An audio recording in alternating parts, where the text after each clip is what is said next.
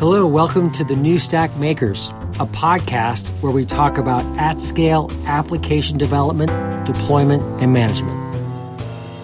CloudBees, the enterprise software delivery company, provides the industry's leading DevOps technology platform. CloudBees enables developers to focus on what they do best, build stuff that matters, while providing peace of mind to management with powerful risk mitigation, compliance, and governance tools. Hey everyone, it is a Friday and it is time for another recording. By the time you listen to this, it may not be a Friday, but it's Friday where we are. And we are so excited for our discussion today with Anders Wahlgren of CloudBees. Anders, great to see you today. Anders is Vice President of Technology Strategy at CloudBees. Great to be here. Always a pleasure to chat with you folks and looking forward to our talking today. Our topic is software delivery in the enterprise. But before we get started, Anders, I have one question for you. What was the first computer science course you took at MIT? That was 1985. I looked it up. The first computer science course I took is the same one that everybody took at the time, which was known as 6001, because everything at MIT is numbers. Majors are numbers, classes are numbers, buildings are numbers. You could put a gun to my head and I couldn't tell you what the name of the course was, but it was 6001. The book had just come out the year before. Everybody got the book as a loose leaf set of things. Gerald Sussman was one of the professors. I forget who the other professor was, to be honest. And it was taught in Scheme, which is a variety of lists. It was just a launch into the deep end of computer science. The interesting thing about MIT is they don't really teach you the language. They assume you figure that out on your own. Huh. So it's not the kind of thing where you take, today we're going to learn Pascal or, today we're going to learn C. They say, no, we're going to do computer science. And we happen to be using this thing called Scheme. So you better go learn that. Wow. So it was a little bit a jump into the deep end, but a really fascinating course. Great fun, if I can say that. So what happened to Scheme? I think the same thing that happened to Lisp in general, which is it's really good and really interesting for teaching and for learning, and especially for doing functional languages and learning how to do the lambda calculus and those sorts of things. But it's just not a practical language for doing other stuff. As much as I love functional languages and how terse and how economical they can be in the expression of things, and especially their approach to immutability of data and those sorts of things, doing most useful things requires procedural approaches.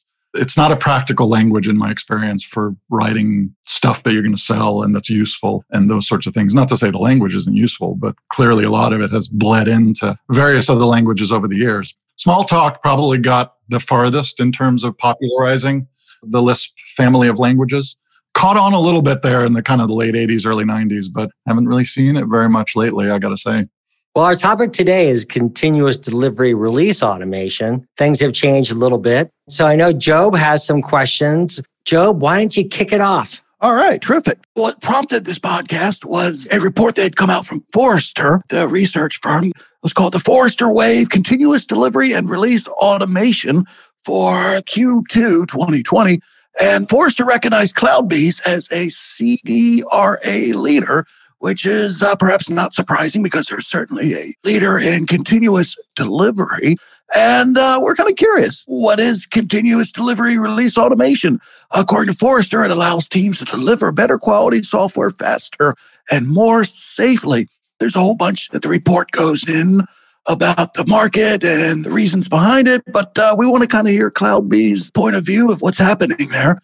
Let me kick it off with a question to you, Anders. What is CDRA and how is it an advancement over the CI/CD that we all know? I think ultimately they're all part of the same thing, right? Which is, what are the means by which we deliver our software? How do we go from commit to customer? It's continuous integration, it's continuous delivery, continuous deployment, continuous testing, all of these things. The elevator pitch, I would say, now that I'm sort of 4 paragraphs into my answer, I get to the elevator pitch, is really, if you think about value stream management, if you think of your value stream, CDRA is really about making your value stream executable and visible on an ongoing kind of real-time basis. And so it's taking all of the things, all of the activities, all of the tools, all of the platforms, all of the software, everything that you do to build, test, qualify, deploy, release your software, and automating that Ideally, our point of view is one platform, kind of over-the-top orchestration, tying together all the islands of automation that you already have. Typically, we're fairly reasonable as an industry at doing continuous integration and automating that. But then there's about 58 other things that you have to do to your software before it's ready to go live on the website or get burned into the chip and dropped into the box and those sorts of things. And so CDRA is really just an acknowledgement that there are still release activities that most large, mature software companies engage in. We're not yet quite living in a world where I compile the software on my laptop and then 2 minutes later it's in production. Surely that's the truth for a very small percentage of us, and we're definitely getting closer to that. But there are, as I said, 58 other steps that most of us go through to get to the point where we're ready to unleash that wonderful new functionality on the world. So I'm kind of curious, what are these additional release activities and why did they spring up apart from the standard CI/CD process? Is this a case of different teams like security doing different security? What's happening there? Or is this just a move towards automating larger chunks of the whole release cycle? I think it's a little bit of both, to be honest. It's all encompassing: security scans, software composition analysis, static analysis, runtime analysis. You can even throw penetration type testing activities in there. Anything that you do around the building and testing and qualification of the software, user acceptance. In the case of organizations, especially that are in regulated industries, so finance, healthcare, automotive, aerospace, defense, those sorts of things, you're regulated, right? So you have to be auditable, you have to be governable, you have to be controllable.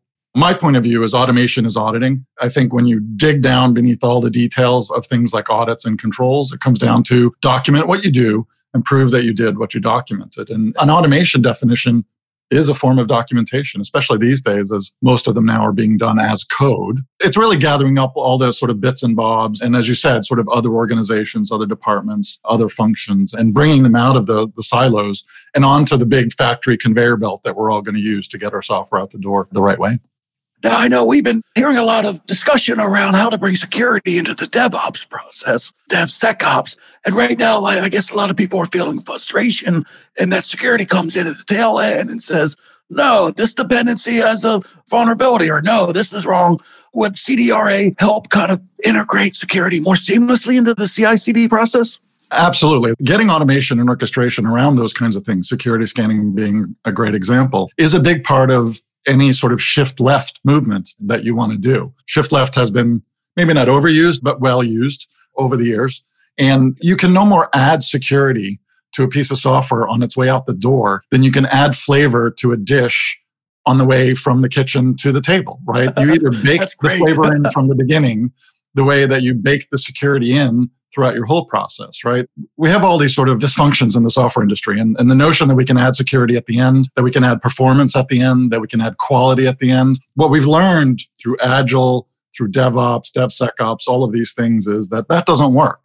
And what these processes, cultural changes, tooling changes around Agile, DevOps, and so on, what they really have taught us is that all of these things have to be baked in from the beginning. And you can't just sprinkle the security on as it leaves the door. That doesn't work. Taking a step back from that, orchestrating and automating all of these things in one end-to-end flow allows you to see where you're doing things, to see where you're dropping the ball, to see where mistakes are being made, where delays are being introduced, where cycle times can be improved, all of those sorts of things. And it gives you a level of abstraction where you can say, hey, if we do this scan 2 steps earlier in our process, right, then we can avoid doing this very other expensive thing that we would have to repeat if we subsequently get to the point where we decide, oh, the security scan said we have a vulnerability. This is all theory of constraints kind of things. If you've read Goldratt's The Goal or Gene Kim's books, you know sort of all about this. But this is the nuts and bolts of that, making sure that we do things in the right order, in the order that makes sense in terms of where we catch the most mistakes the earliest and in the cheapest possible fashion. That's really what it's geared towards. In an organization that wants to enact this CDRA, who would be in charge of doing this? It seems like if it's spanning different departments, is this something that really kind of needs to be initiative from the CTO on down? Is it the head of developers? When you start talking CDRA, who do you talk to about setting it up in the organization? It varies, but it's very often going to be higher up in the organization, especially if it is a large organization with hundreds of teams, hundreds of services, thousands of developers, you're going to have to climb up a little bit in the organization to get to the point where you have the ability to invest in what is essentially a service. This is a service the same way that continuous integration is a service. And you don't necessarily want every single team to go build their own and to go deploy their own and to run it their own way and not be able to share best practices, not be able to integrate with the visibility that we want to provide across the organization, across products, all of those sorts of things. So very often there'll be a services organization, an IT services organization that is in charge of running these things. Sometimes they're an important part of selecting the platforms used for this. But the most successful transformations involving employing CDRA are done with the input and the work of all the stakeholders, right? You need developers, you need QA, you need security, you need operations, you need product management, you need all the stakeholders that are attached to the value stream of that software to ultimately be a participant in that so that you can get that true end-to-end visibility, true end-to-end automation and orchestration so that at a glance, literally, you can see where you are and where you're stuck and gather all the data that you can then use for analytics and retrospectives on where we can do better and predictions on how we can improve things in the future, all of those sorts of things. It creates kind of a virtual cycle once you start to do this kind of stuff. You get a lot of data across your organization that tells you how well you're doing and what you can be better at, those sorts of things.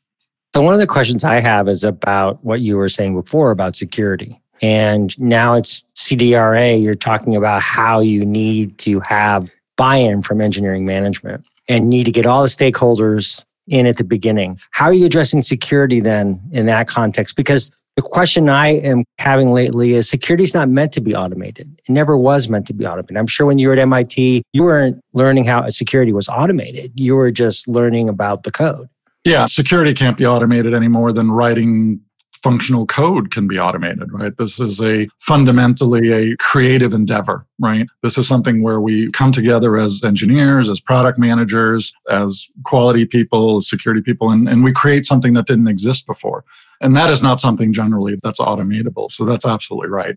From the point of view of how do you write secure software? How do you make sure that the software that's going out the door is secure? There are a lot of tools that you can bring to bear on that, right? And using a tool and then automating the use of that tool doesn't mean that you're really automating the security itself. These things are really safety nets. So if we do a code scan to look for possible buffer overflows or those sorts of things, the scan might be automated, right? But what you do to fix it is not. And what you did to write it in the first place, assuming that it had a problem that got hit, these are just tools. It's not automatic any more than me using a hammer means that I'm automatically hammering in a nail. But a good hammer will make a difference. It's also a cultural mindset, right? Because quality is no more the responsibility of the quality assurance team than security is the sole responsibility of the security team. Quality and security is everybody's responsibility.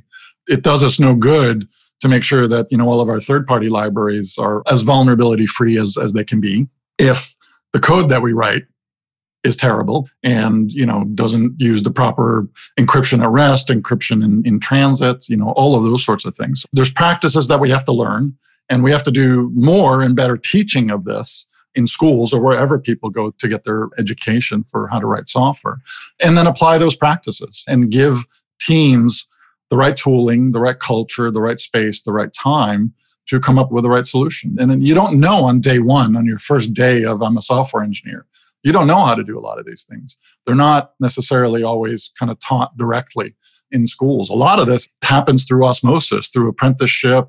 I mean, there aren't really formal apprenticeships in the software industry, but there certainly are informal ones. And as you work with your peers and you learn and you see what's done in the industry and all of those sorts of things. But it's really about, let's think of quality and security as a first-class feature of the product, the same way that the user experience and the design and the performance and the reliability of the software are also first-class features of the software. This isn't something where, we just run a bunch of scans at the end and therefore we're secure. That isn't a thing. People think that's a thing still, but that isn't a thing. You got to build this in from the beginning. So what are some of the experiences you can recall where people really got creative? Well, it's funny. I mean, in my career, I would say the most creative stuff that I've seen in terms of how people use software is back when I used to work in Macromedia during the multimedia heyday, but that's not terribly relevant to software stuff. But One of the things you hear quite a lot is, we can build a bridge in a certain amount of time. And why is it so difficult to release software on time? And I think the analogy breaks down a little bit there because there is a creative aspect to software. There's definitely an aspect to it, which is we're going to write something today that didn't exist yesterday. Not all software is that way, right? If I'm adding yet another feature to a mature product that's running in a mature technology stack that's been proven and so on, there's less creative aspects to that. It's really a little bit more about craftsmanship. Are we using the tools that we've learned how to use in the best way and those sorts of things? And I think where you see creativity applied here's a good example that I'll throw out. The shift to containers and Kubernetes as a way of operationalizing applications, I think is an incredibly creative shift that we're going through, right? This notion that what we're going to do is we're going to take a process and its dependencies and its configuration. I'm going to wrap that up in an artifact that we can pass around. That is an immutable artifact, if we choose to treat it that way, and that we can then have the process and all its requirements travel along with each other instead of, say, writing an installer, right? We don't write installers anymore. We write containers and we write Helm charts and those sorts of things. They really become the way that we do installs these days. And to me, that's a very creative approach to the problem. And as the survey that Forrester did as part of this, as they note, 70% of the survey respondents still rely primarily on virtual machines. So while there is definitely shift to containers and Kubernetes and those sorts of things, it's an and, not an or. So containerization is just yet another technology stack that we're adding to our toolbox. We're not retiring VMs because I'm sure we would like to. However, retiring technology stacks is just incredibly difficult because the things they run on, you can't just sort of plop them into a container and expect them to work the same way that they used to when they were deployed as VMs, which is why still there's a high usage of things like mainframes, right? We make jokes about mainframes. And one of my favorite customers says, my junior mainframe engineer is 75 years old, with a straight face because it's a true statement. But those are there because they solve a particular problem. They are incumbent, and that you don't necessarily go rewrite all the software in the world every time a new technology shows up anymore. Then we go, tear down all buildings every year because there's a new fire code or a new building code, right? We may adapt some buildings if they're serious enough issues, but we don't tear down every building every year just because the building code changes. We continue to live in them. We continue to work in them. We continue to use in them. And software is the same way. Scarcity is real in the world, right? First law of economics. And software doesn't just get rewritten because we have a shiny new tool, a shiny new platform that we can run the new stuff on. It takes decades, it takes generations for technology platforms to completely age out. Terrific. A hypothetical example, say I'm a shop and I'm running Jenkins, or I may be running the CloudBees enterprise platform, but I got my CI/CD down pretty well. What would be the next steps to move to CDRA? And are there prerequisites? Are there certain technologies I need to use to rope in these other aspects? Just walk me through the process of moving from CI/CD to that next step. The way I would think about it is you're not moving from CI/CD to that next step. You're adding in the next step. And you probably have most of all the technologies and tools that you use already. Because a large part of what we're doing here is, I think I referred to this earlier, the islands of automation that we have out there, right? So we've got, CI tooling that we're using on the developer end of Spectrum. We've got deployment technologies that we're using on the other end as we go into production. And if you're a reasonably mature organization, you're probably using those same deployment methodologies as you're testing. You need to deploy your application for testing and staging and those sorts of things. And those are the tools they use there. So a large part of it is really just about tying those islands together and giving you one system of record, one pane of glass, lots of trite sayings, but it's kind of true, where you can get the ability into the end-to-end aspect of this. You're not replacing what you have today. A lot of times you're just tying things together and making sure that when you look at your value stream, where you have gaps in your automation, in your orchestration, where you have manual processes that take over or manual approval processes. This is another thing, because a side effect of CDRA very often, in particular in the regulated industries, is we collect a lot of the metadata and a lot of the evidence that's required then for you to pass your audit and your governance controls, right? And throw a layer of security on top of that so that the right people see the right things and aren't allowed to change things that they're not allowed to change and all of those sorts of things. So it's really about tying all of these things together. It's not about replacing anything. It's filling in the gaps and building bridges, if you will, integrations between all the various systems so that you can get all the important data and control all the important automations and orchestrations from one place. So you get that end-to-end visibility and control that we all want, that we all need. To incorporate these additional sources of metadata, is this something that can be done strictly from the CloudBees platform, or is there like a plugin, or what tools are we talking about from the CloudBees perspective? It's a little bit of both. So, in our case, with our CDRA platform, it's integrations and plugins. And there's one for everything under the sun. We've seen tremendous success, obviously, with the plugin architecture and ecosystem in Jenkins. And the same holds true for the CDRA platform that came along with the Electric Cloud acquisition a couple of years ago.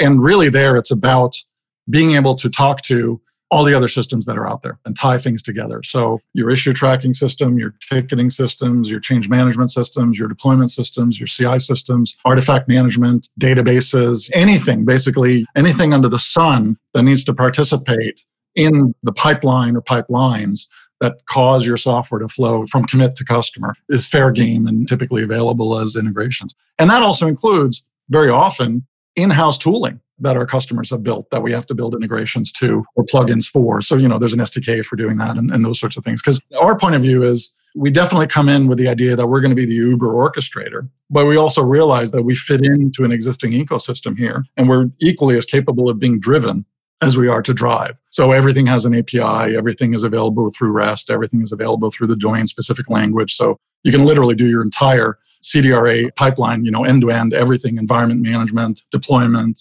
CI, all of those things as code, which is very powerful and leads to all kinds of good behaviors around now. You have code that you can test and you can document and you can do change management on itself.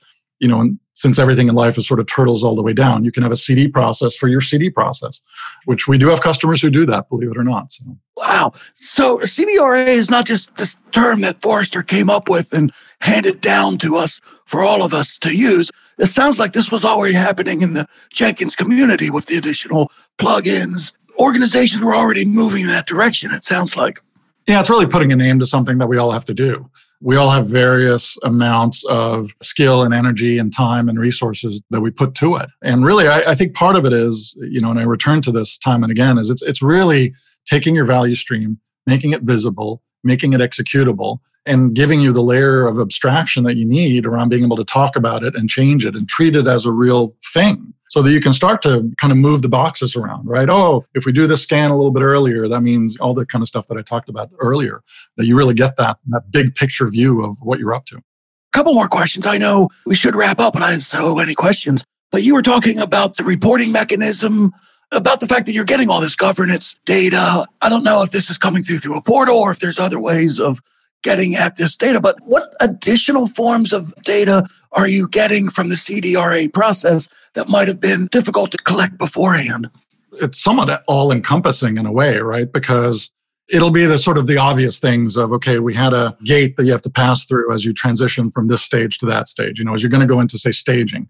As we exit the stage before staging, if I can say that, we have certain requirements, right? We have to have run this kind of test and it has to have passed. And oftentimes what you'll do is everybody will sit down in a room and you'll do it through sort of what's called attestation. I raise my hand and I say, we did this, I promise, right? What we're able to do with the platform like CDRA, we can do that automatically, right? So we can interrogate whatever that testing system is because we probably orchestrated the testing of it. So we can pull back the results and say, the value that we're looking for to be above this threshold, it is. So we're automatically going to transition into the next stage. And at the same time, not only making that decision automatically, if it's appropriate, but also then collecting the data that we need later on to say, okay, we went into staging. Did we do X, Y, Z? Yes. And here are the links into those systems telling you what the results were and all of those things. So it's that sort of thing. But then also all the way down to, did we do the security scan? Yes. Was it done with the correct configuration? Yes.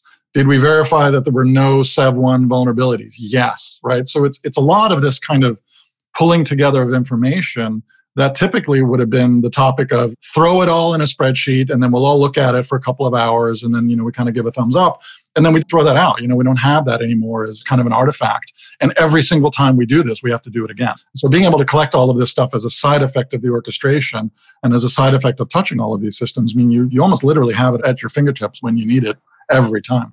I want to thank you so much, Anders, for coming in and talking to us. I love that story you told about the colleague of yours who talked about the junior mainframe engineer being 75 years old. I just love that. I just want to know who the senior mainframe engineer is. That's a good one. Yep, that's a true story. And Mike, if you're listening, hello. That's great. Well, in any case, thank you so much for talking with us. We didn't get to talk much about Electric Cloud, but it sounds like a lot of the practices you learned in your time at Electric Cloud are a really big part of what CloudBees is doing today. So thank you for bringing your experience to us and talking about your work and these new kind of concepts that we're thinking about with continuous delivery. Oh, my pleasure. Always fun to talk with you guys and really enjoyed it. Good stuff. Good stuff. Great. Thanks, Joe. We'll talk to you soon.